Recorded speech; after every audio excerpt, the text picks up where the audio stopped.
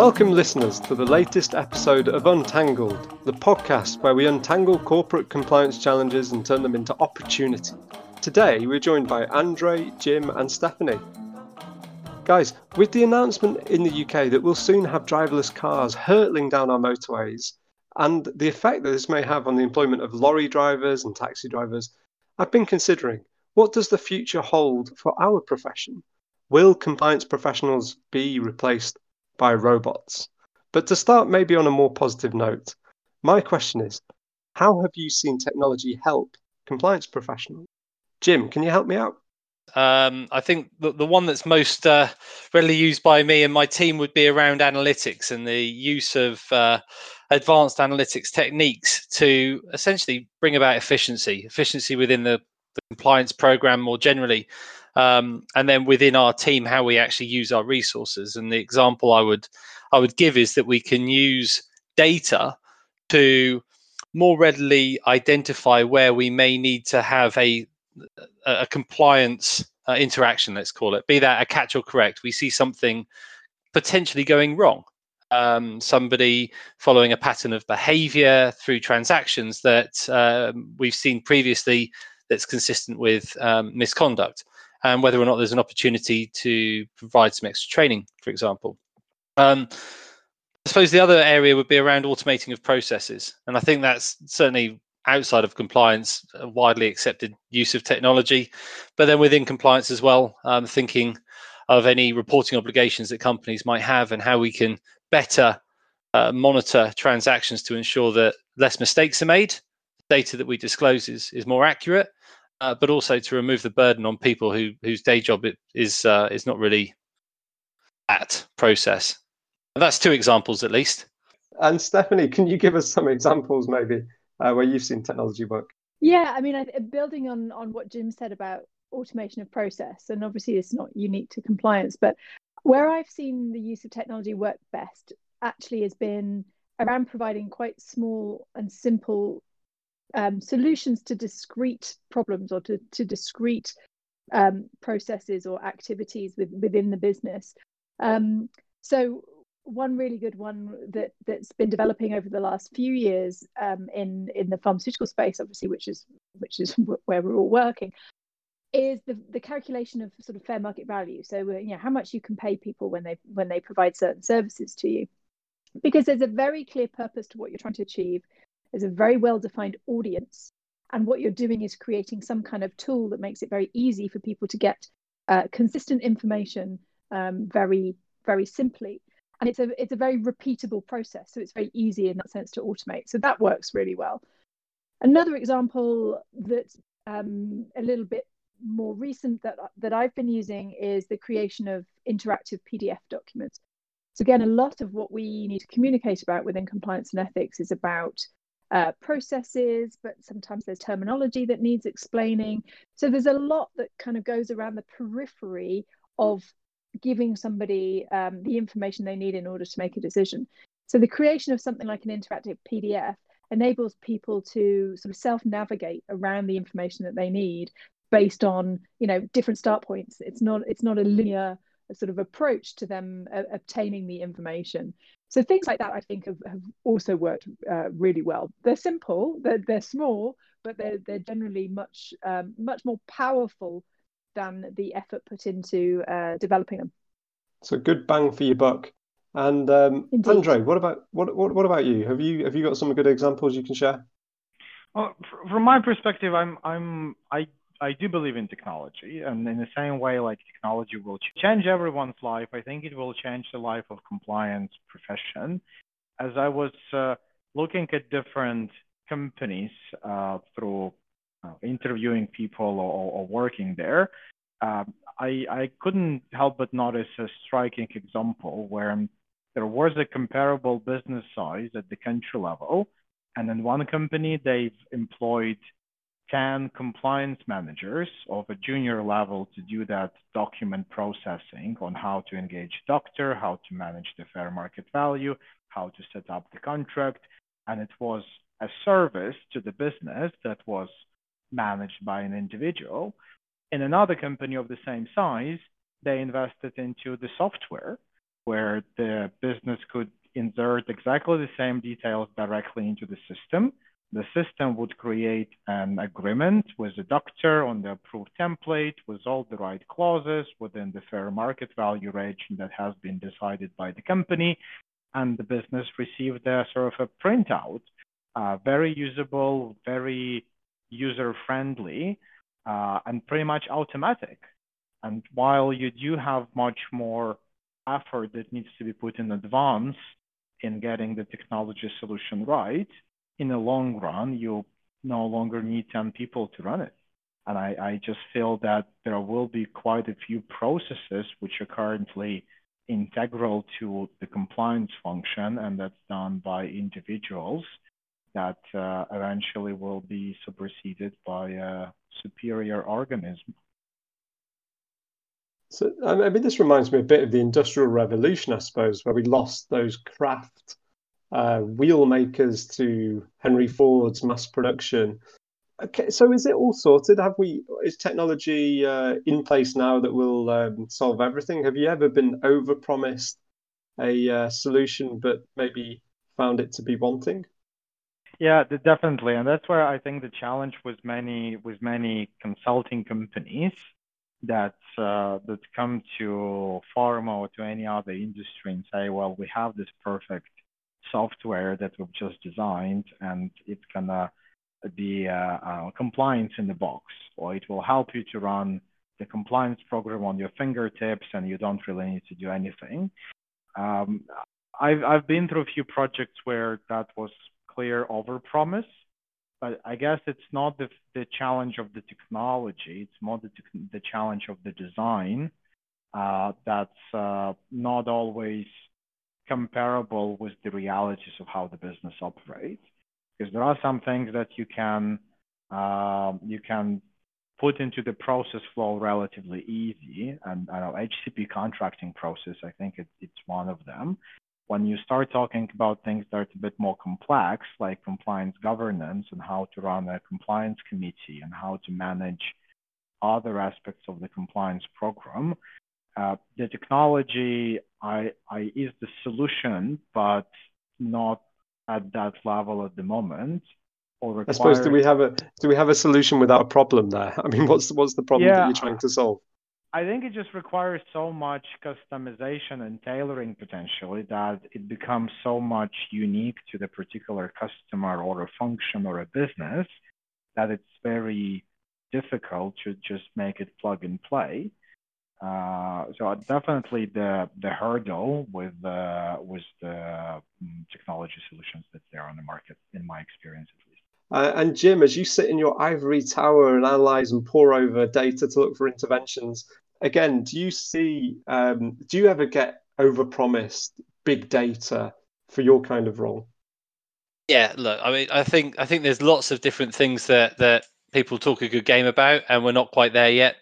So one example would be an analytics provider coming in and promising the world, and then not being completely open about what the world really meant, which was that there was going to be lots of false positives, and that we would need a whole team to be able to identify those, and then circle back to their data team so that they could then update the algorithms, and then there'd be another whole round of false positives, and ultimately it wasn't really doing a great deal.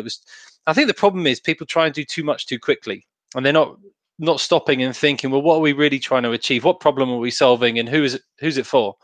So I think that's one of the things, and I think, as Stephanie and Andre mentioned, it's often there's a disconnect between the service provider and the people they're trying to provide a service for. And there's also an element of companies trying to make circles fit in square holes. So just because something works in the banking sector doesn't necessarily mean it's going to work in healthcare. The risks are very different. There's too much subjectivity relevant to the context you're going to deploy a solution in. So I suppose that's one thing. The other thing as well is like taking it outside of standard analytics and then thinking more of the niche things, like, let's say, sentiment analysis. I'm not sure if you guys have worked a great deal with that, but in social media, when you're thinking about, say, executive protections, you're thinking about risks to your CEOs or your C-suite generally. Sentiment analysis is quite helpful. It can help to detect potential threats to them or their families based on what people are saying on social media. The problem then comes is that those same companies who do a good job there say, oh, well, we can come and help you find other problems with sentiment analysis, let's say in your emails. So we can screen your emails and we can detect whether people have malicious intent against the company or are thinking about engaging in misconduct. Proactively, that's not such a great thing because it's quite invasive, it's quite intrusive. You're often acting without any real reason, so it's not necessarily proportionate and necessary. In a reactive capacity, again, it generates lots of false positives, and you can end up sort of very, very deep in the weeds with something that really wasn't well thought through. And I think it comes back to defining the problem first, and then seeing whether or not analytics or any form of data processing is the right approach. Or actually, sometimes just thinking it through yourself can come up with quite a good simple approach, and that does help too. One thing I was thinking as well, though, that I've never really explored yet in our world, and Stephanie, it's about this interactive PDFs thing.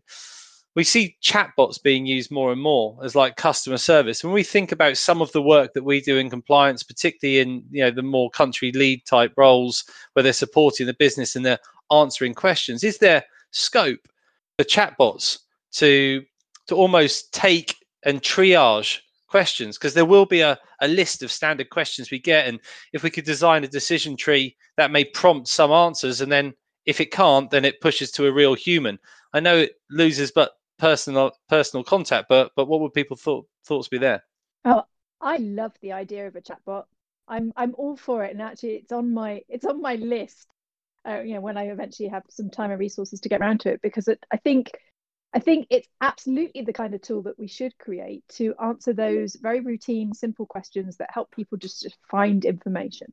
So, how do I do X? Well, you do X by going here and having a look. And, simple things that point people towards where to find stuff, or that have very simple questions like, what's the maximum that I can pay for a meal for a doctor in Spain, for example. Very easy to program, something to give you that answer.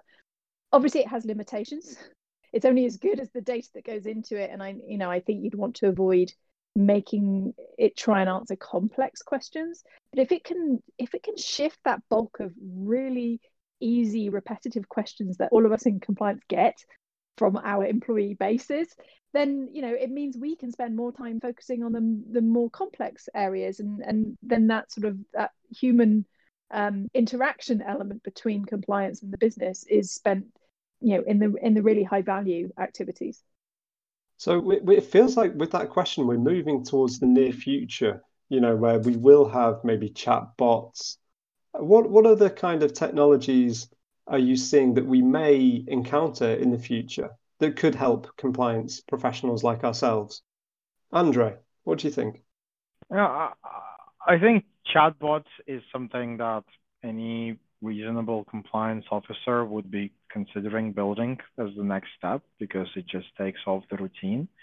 I've seen a bit of a pilot where it was addressing a particular problem, which is compliance onboarding. So it was a simple chatbot that was accessible for all new starters to help them navigate where the documents are, what are the basic questions, who they need to talk to in legal or compliance or elsewhere. And very simple tool to build, very straightforward implementation, probably saved hundreds of hours. So I think on that interaction with employees or sales level employees, there is definitely solutions like that can be that can deliver custom user experience. Whether it's we call it a chatbot or interactive PDF or anything that makes a life of a person easier. I think from the control standpoint, I believe that we are very on the edge of getting automated monitorings and trackers implemented into TME systems, and maybe even email traffic. Like those systems exist already, but they will be much more automated in the sense of chasing the individual to do the correct decision or to manage things that were done wrong. The other aspects are all kind of learning management systems, right? That send you a weekly reminder and your manager a weekly reminder when the training is overdue. Those things will be a normal part of everyone's life, but they probably need to do something more than just sending an email. So I think all the aspects that relate to trying to simplify routine tasks, we're probably 1-2 years away from them becoming just a common sense and requiring less and less involvement from compliance managers. But the strategic software solutions, they are still quite underdeveloped or require customization. I think we focused, and understandably, because I think this is where the world is at the moment. We focus a lot on data and the way we process data and transactions, and that's natural. But I worked in a technology company and was kind of exposed to what AI can do on its own if you teach it right, and looking at things around composing music, making videos, and we're all familiar with deepfakes, but actually there is some value in the artistic creativity that these machines can produce. And then you also think artwork. And for me, a real opportunity that if I was in a big consultancy with lots of money looking at where the future was, I'd be looking at training. I'd be saying, look, these are all the problems with training that companies are not getting right. I'd be teaching a big machine to understand how people function and learn and absorb information, and I'd be producing training that you can simply go in and say, this is the subject matter, this is the company, this is the region, and it would produce something. That's where I would like to, this isn't happening next week, but if I was in a consultancy, that's where I'd probably be focusing my efforts, because I think that's where there's a real needs. I just want, on that point, Jim, then can you envisage in the near future investigations where the human is being interviewed by some kind of neural network AI? No, I think the reason that training springs to mind is that there's elements of, and I'm not talking about replacing all training. I suppose there's some clarity that I need to bring to that. I'm thinking about your e-learning and that type of thing, where there's a lot of time and investment spent, both in terms of creative studios and people coming up with new content, where machines may be able to replicate that en masse, leaving us in the compliance world to actually focus on those face-to-face situations, those more specific targeted type situations. So yeah, and that's on what I wanted to pick up on that point. I think another aspect of why it's so imminent is accessibility, because I think historically it required pretty expensive software. It required some people who knew how to code. At the moment, there is so much free software solutions where you can just type up the text and make it audible. And you may even choose whether you want to hear it in American English or Eastern European English or proper English. And that suddenly becomes a proper voiceover. Or even not in English. Yeah, or even not in English. Translation capabilities as well. Exactly. And at the moment, it's so easy to create that animated PowerPoint or Scrum file or whatever other technology. Or podcast, exactly. That wasn't so on the fingertips a couple of years ago. I think that will also the shadow element of technology that filters through everyone's life, which will make its population much quicker and much easier. And another aspect is just the generational change. I'm still with the background where I got my first laptop, I think in late school or university. Now kids and young professionals, they live with technology all their life. So when they will be designing the the next generation of training and compliance program, it will have technology built in by default. It will not be an add-on that we're now trying to bring into this conversation. Okay. You mean you weren't coding at the age of 4? No. Wow. Okay. I was there on my Acorn Electron and BBC Micro, which for UK audiences may have there some on my resonance. Commodore 64, and then realised how much that ages me. So you were posh. They were the expensive ones. Okay, so good. So I'm hearing kind of certainly where we are currently, we can use simple technology. That's maybe where it's best. There are elements of analytics coming through, certainly. We can see how in some countries they can really help from a human resources point of view, reduce the financial exposure. But often we're finding solutions with no problems. So we really need to understand the problem statement, the audience, the use case, and that requires experience, obviously, in corporate compliance as well. In the near future, again, it sounds very much like the Internet of Things, where things are built in automatically. I really am interested to understand where NLP processes will come in for things like interviews or whistleblowing reports or other things as well. But we're not there yet. I can give you a theory, Alex, because I was just thinking about it. So we were discussing recently the context of right training, where people potentially write things that are challenging, like incentive or opportunity or bribe or quid pro quo into their emails. And you can potentially create a neural network or NLP or some kind of coding solution that will just replace that intent into something more appropriate. Because when I now people do that anyway, don't they, Andrew? I don't think anyone calls a bribe. They call it cake, or they call it a gift, or exactly. But even that is potentially detectable, and you can figure out the underlying meaning. But when I type my Gmail emails at the moment, there is already a solution that offers me to make fewer mistakes, right? And sometimes it now offers a synonym to what I want to say that would be more appropriate in the natural English environment. I'm clearly not a native speaker.